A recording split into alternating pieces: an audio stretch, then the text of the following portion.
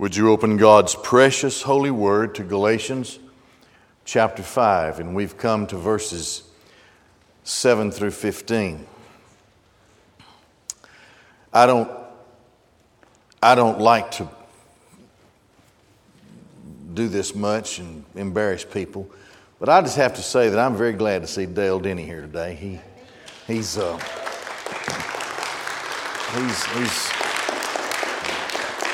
He's been a very important part of my life, and I'm glad to see him here today, and Reba.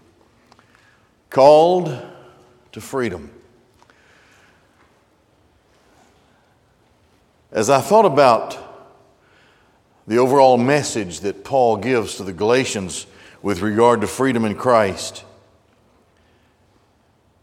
and how there are no works in true Christianity, that is to say, Christ did it all for us. So when we speak of works that Christ accomplishes through His redeemed people, because we are in Christ when we are saved. We are born again, the Spirit takes up residence, and we are unctioned. We are open now to follow the will of God, and our spirits are alive, where formerly our spirits were dead. We were dead in trespass and sin, the Bible says. And so when we are saved, God performs a work in us such that He enlivens us spiritually, that we can conclude that we are totally helpless without Christ. So we don't have faith unless God gives us faith. We don't have eyes that are opened to the light unless God opens our eyes and casts off the blindness from us. We don't have the strength. We cannot love God. He first loved us. That's what John said. And we can't answer any call except the effectual call of Almighty God. It is the call of God that draws us to Jesus Christ. There's nothing in us. There's nothing in us that we can do to prepare ourselves to be saved, to save ourselves, to keep ourselves saved, because the Bible then teaches us that we have a great high priest in heaven who is working in our behalf. So He sends forth His Spirit. His Spirit strengthens us, guides us, and when we fail, we are convicted and we are disciplined, and we have benefits, and we have enactments in our lives given to us by the Holy Spirit that unbelievers don't have. And we have the ability now to study and believe the Word of God, because the Word of God is a living thing. The book of Hebrews says it's alive, and it does something that nothing else can do. It divides asunder the soul from the spirit. So now, when we're born again, we actually find meaning and direction in the Word of God. We never could find that before. It would be a thing of confusion and a thing of misunderstanding, or some people think it just can't be understood at all, or whatever. But when we are born again, we have this new life, and we grow in Christ, and it all means something. And as I pondered that, reflecting on this particular passage, but then thinking about the whole of the letter to the Galatians, I thought of how there is this mixed form of, I'll call it Christendom, I won't call it Christianity, and a huge group of people are under this delusion who see themselves in Christianity but see themselves in something that requires works from within themselves, as well as the grace of God in salvation, in order to be saved, to maintain salvation, whatever. And that's just a horrible delusion. When we are in Christ, we're surrendered to Christ. We trust Christ by faith, and while we may not be the kind of person or servant that we want to be when we are initially brought into the faith, we know that in Christ that will change over time through the process of maturity. This is what God in Christ does for us. We're just surrendered to Christ by faith.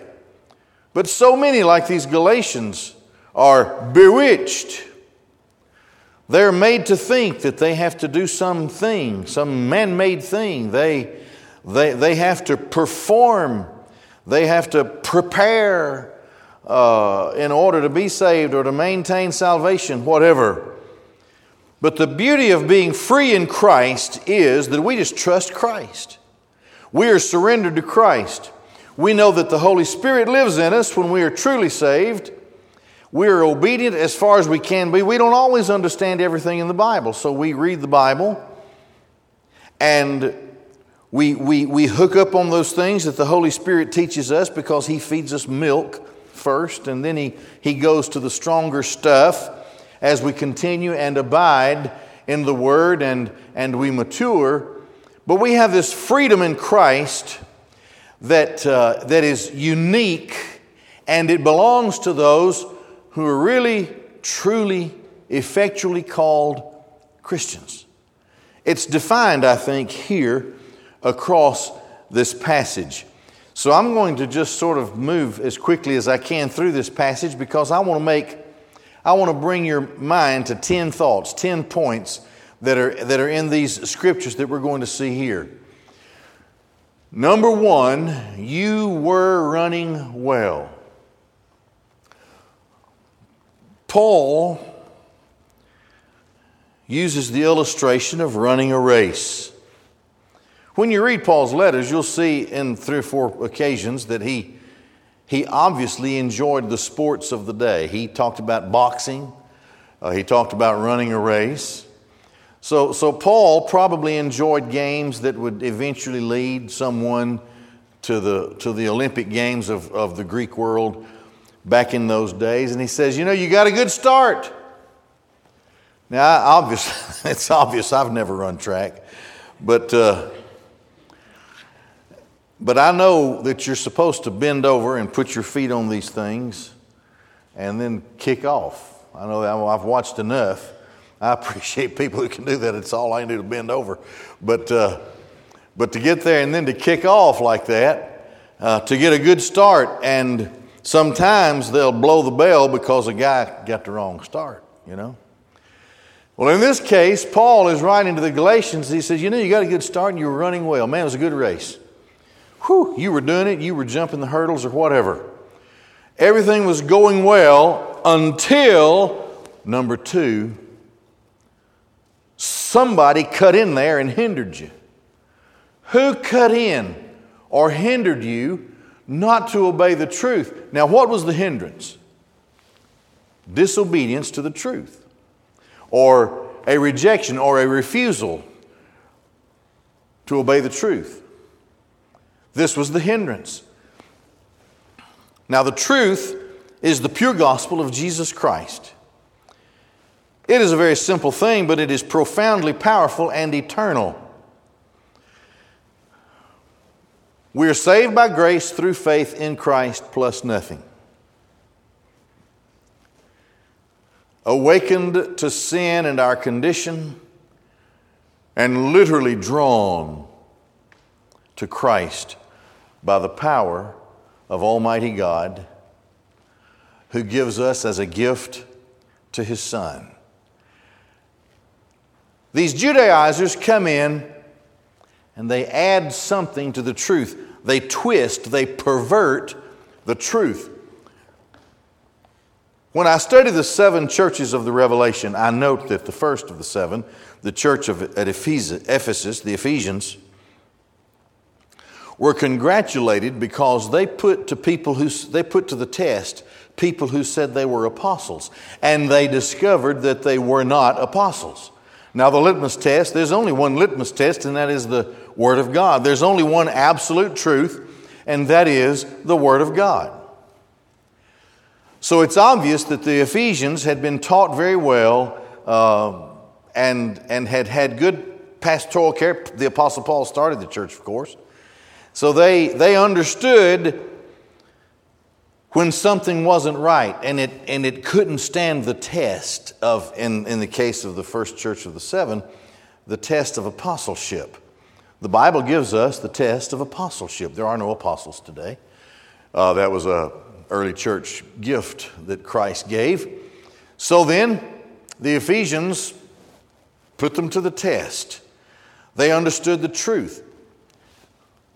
The truth trounced anything else that was counterfeit or that popped up along the way. In the little letter of Jude, Jude's general epistle, he's writing to people to be very careful about false teachers who are bringing teachings in. Among those teachings were to deny the lordship of Christ, the deity of Christ, and to turn grace into licentiousness. So the Bible is very clear, and all we have to do is study it, and we just stick with the Bible and let the Bible teach us what is truth. We can't add to that. We certainly can't take away from it. Some people do. This is what was the problem here. The Judaizers, those who came in, were seeking to convince the Galatians that they couldn't just be saved by grace. They also had to be Jews. They had to submit themselves to the rituals of Judaism in order to be qualified for salvation. So here's the second point. This is not of God. This persuasion is not of the one calling you. Now, whenever you see this calling all the way through the New Testament, it speaks of the effectual call of God. God calls. You cannot resist the call of God. God calls. So here's the one who is calling them, but someone comes in and adds something to this. And what Paul says is, what you're hearing is not of God. It is not of the Lord. If it's something that violates the apostolic doctrine, the teaching of the New Testament, if it's something that violates that in any way, it is not of God. It is a hindrance. The analogy of a race up there, it's like somebody cut into the runner and messed him up and got him off his track and slowed him down or whatever. This is not of God. This is not of the one who is calling you. So that brings us to number 3. So anything that takes us away from the only gospel that there is, saved by grace through faith in Christ plus nothing. That doctrine, any kind of teaching that is unbiblical, anti-biblical, that works against the Scriptures, some kind of man-made, it may sound good. It may look good, and people can be convinced. Some people can be convinced of things that are extra-biblical. But here, and Christ is the first one who uses this illustration back in Matthew's Gospel. A little leaven leavens the whole lump. It spreads through the dough and it moves quickly. False doctrine, when not confronted, is infectious, and it spoils, and it's hurtful to the body of Christ. Paul's warning is this: we can't let this go unchecked. This is the foundation of who we are, faith in Christ. You can look at the Old Testament, and the Old Testament, the whole history behind it, everything in the Old Testament, the centuries and centuries, the millennia of the Old Testament that lead us to the New Testament, well, this was a preparation for the coming of the Son of God, who is the last Adam. He comes as the federal head of His people and delivers us from the curse of the first Adam. So, this is extraordinarily important. This is profoundly important. That all of our trust is in the only begotten Son of God. Christ would have wasted His time if there's some way that we could work ourselves into this thing along with what He did. You know, hey, I can take care of this from here. Thank you, Jesus. I'll take it from here. It doesn't work that way. It is all of Christ. And we learn in the New Testament teaching that what God has done through Christ for us, what God has done for Christ in us, is something that belongs to eternity. It is an activity that is before the foundation of the world. When we study it properly, we see all of these things as fixed in the eternal purpose and mind of God. How can I come along and think that I can mix here and there a little something that sounds good, looks good, makes me feel good, or makes me important in the eyes of other people, to tell them that they're just not quite there yet, you know? A little leaven leavens the whole lump. It'll spoil the whole church. You have to confront false doctrine, erroneous teaching. It has to be confronted. Paul does it here. Jude does it. It's done in several places in the New Testament. Everything that we invest ourselves into as Christians and as the local body of Christ, as the true church of the Lord, is in Christ. Christ. Christ only. We call people to Christ.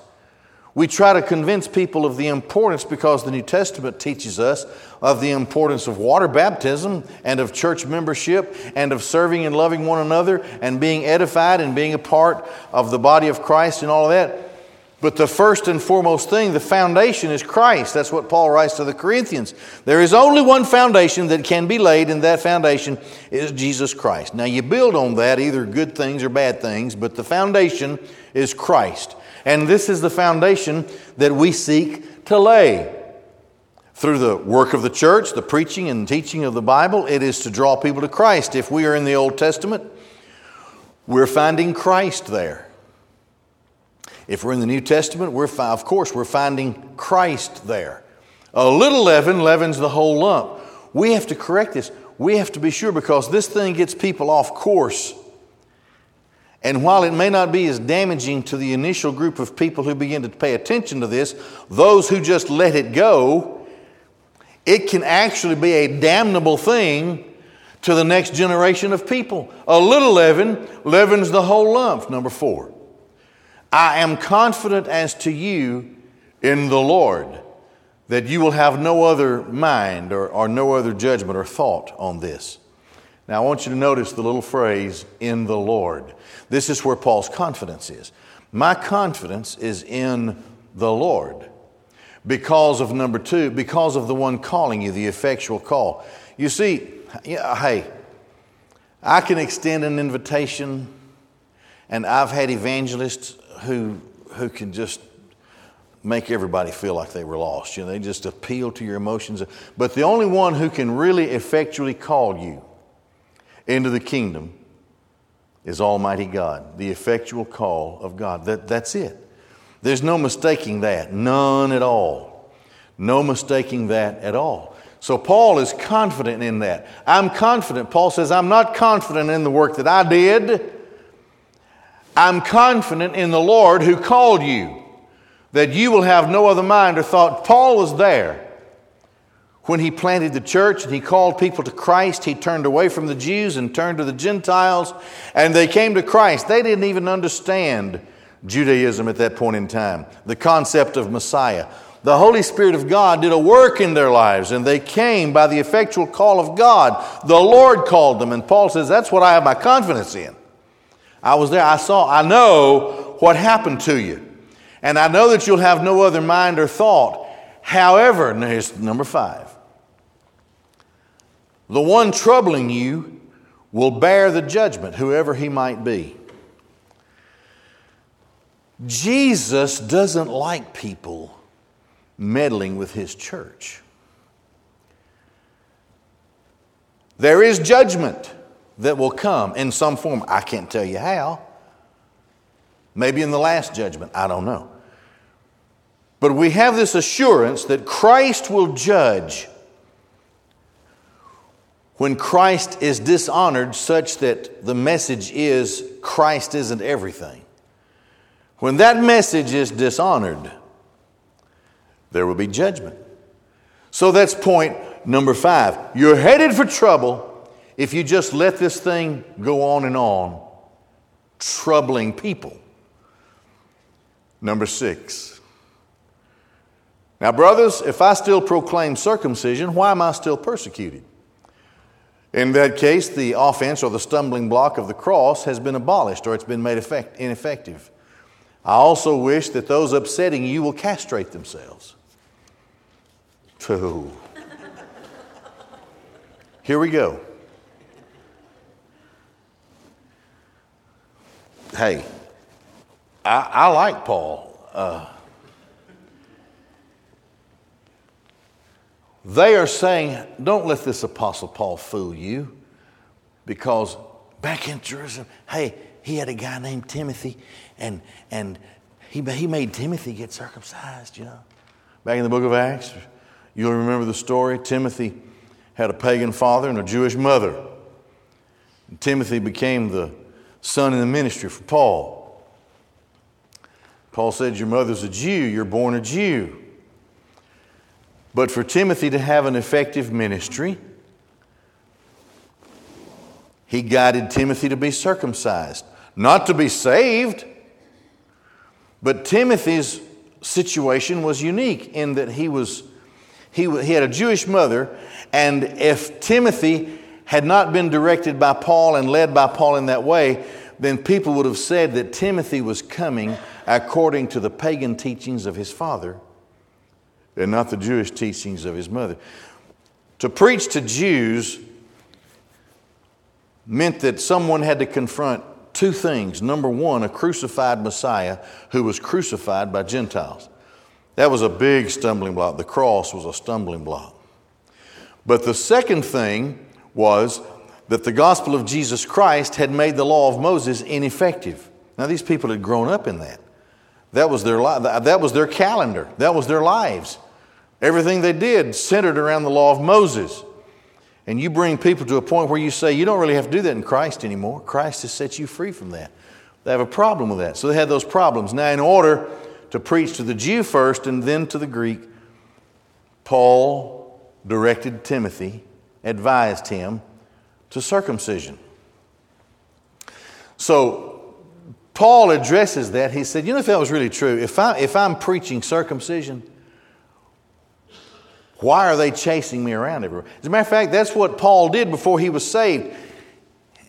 He persecuted the church in the same way that these Judaizers are persecuting Paul. He would go in and he would root them out, telling them that they had to be Jews. If they weren't Jews, they couldn't have any part of the Jewish scriptures, the Jewish Messiah. He'd even let them be killed. But he was delivered from that. And he said, if that's really true, why am I still persecuted? Because if that was true, then I would be making ineffective the cross, the preaching of the cross. And then he makes this, I don't know whether to call it beautiful or bizarre. I also wish those upsetting you will castrate themselves. Galatia was under the great pagan influence of Phrygia.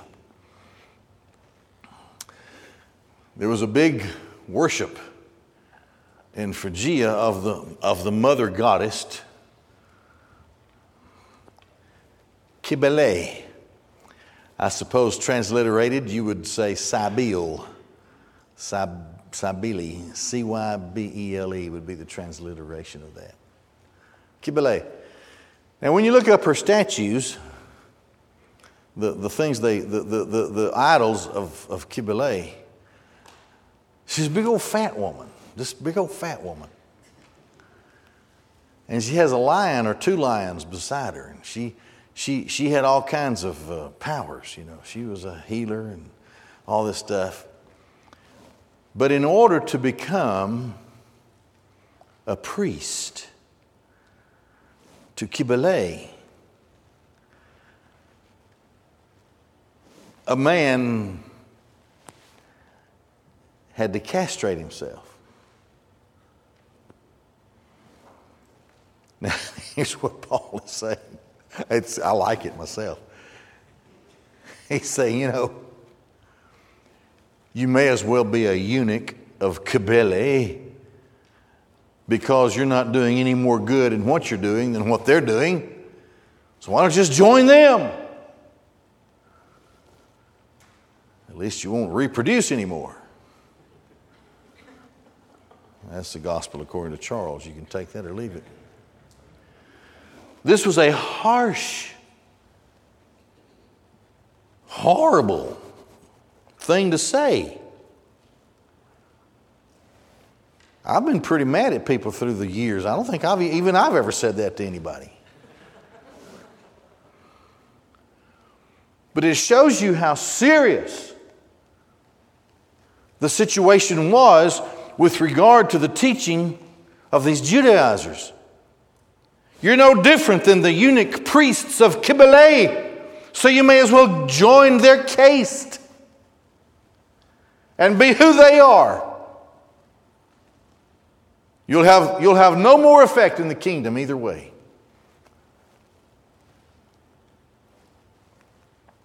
Number 7.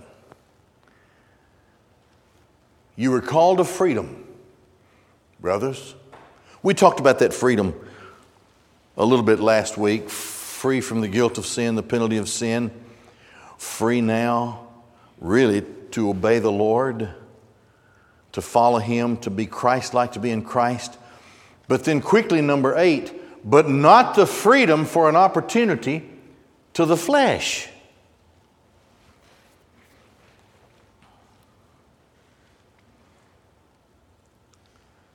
Even Paul acknowledged his struggle as a believer.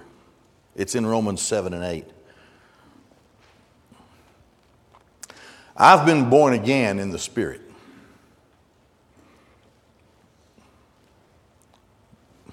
But my spirit is being carried around in an unredeemed, dead body.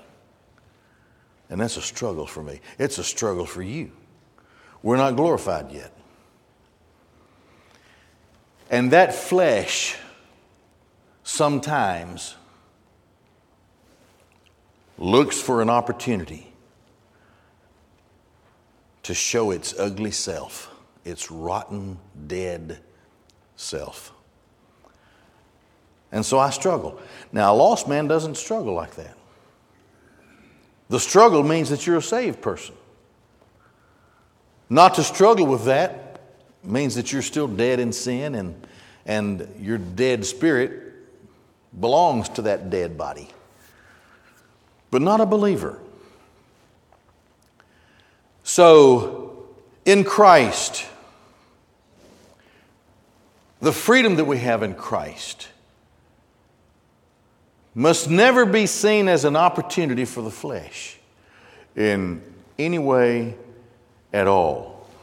The flesh is self-centered. The flesh is selfish. The flesh is all about me. But here's number 9.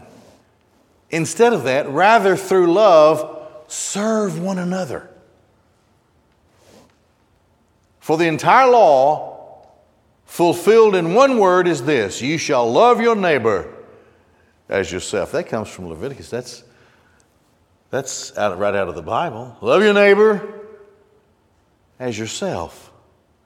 The entire law, right here.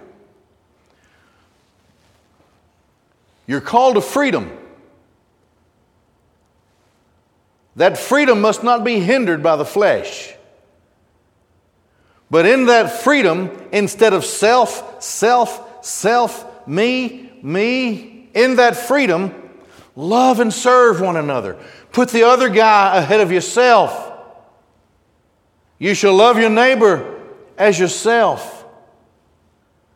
This is where we are in our freedom. Free to obey, free to love, free to serve, free to walk humbly with God. Because the pride of the flesh is something that the born-again spirit wrestles with all the time. We all do. Which brings us to number 10. However, if you bite and devour one another, take heed lest you might be consumed by one another.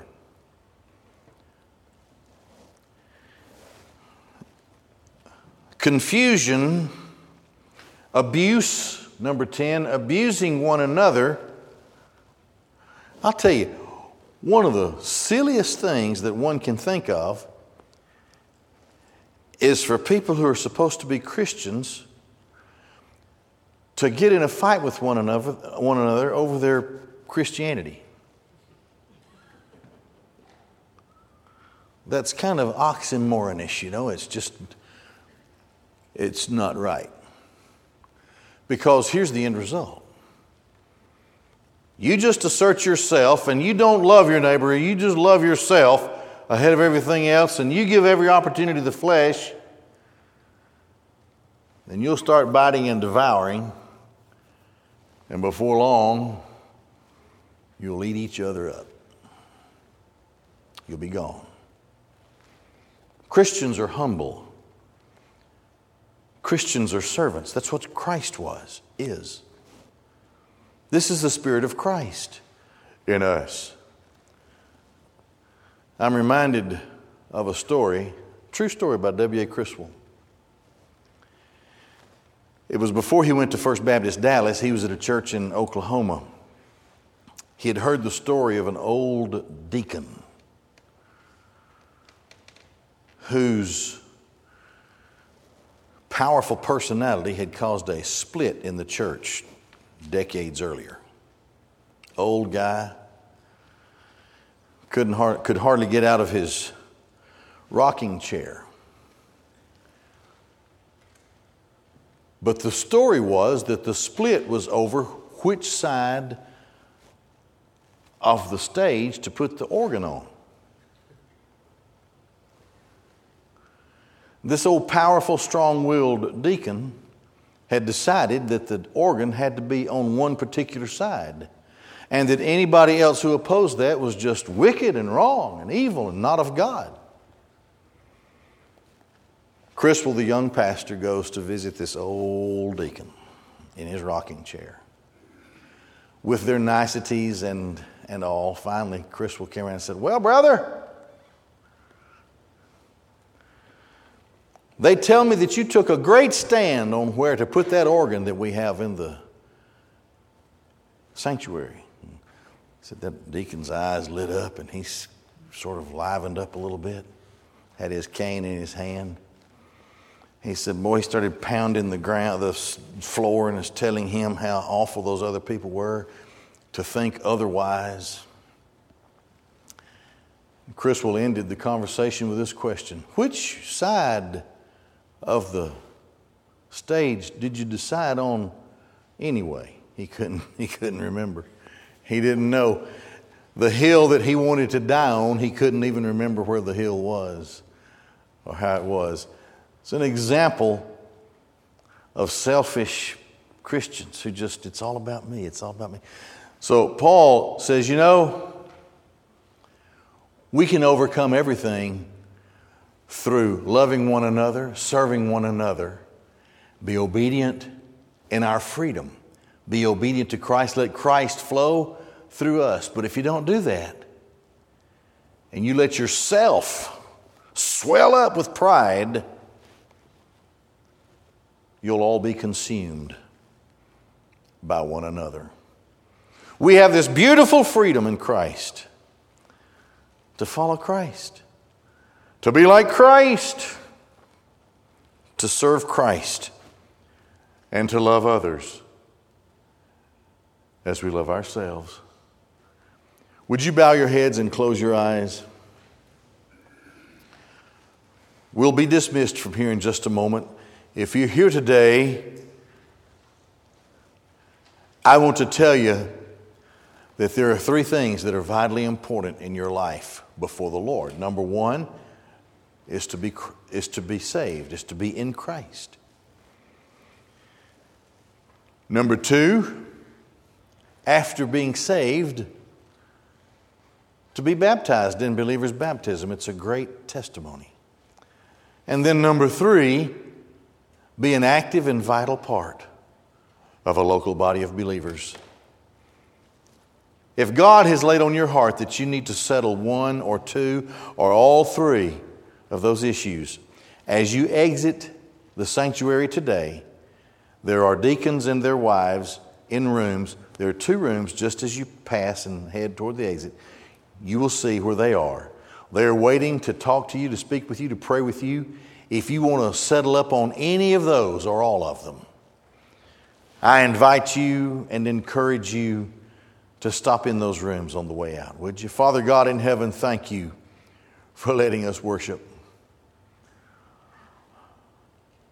Lord, I pray for the body of Christ everywhere. I feel like we're under an attack like we've never seen in at least my lifetime in our country and the world. And we all have a sense that things are different. And many of us have a sensitivity that the Lord is coming soon, that you're going to send your Son to catch us away. Father, give us strength. Teach us humility and service and love toward one another. Guide us in the path that pleases you. Fill us with yourself in these last days. I pray for all of those who are sick with the virus or otherwise, that you would touch them, bless them, give them strength and healing. I pray for those, Lord,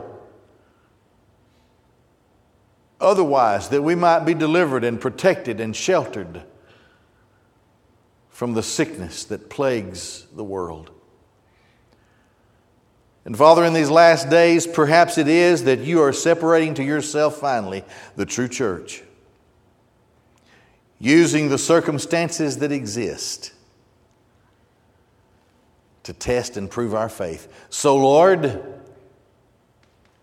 give us strength and courage and blessing in these last days. And as we are dismissed from here now, dismiss us with your love and guidance. And we ask it all in Jesus' name.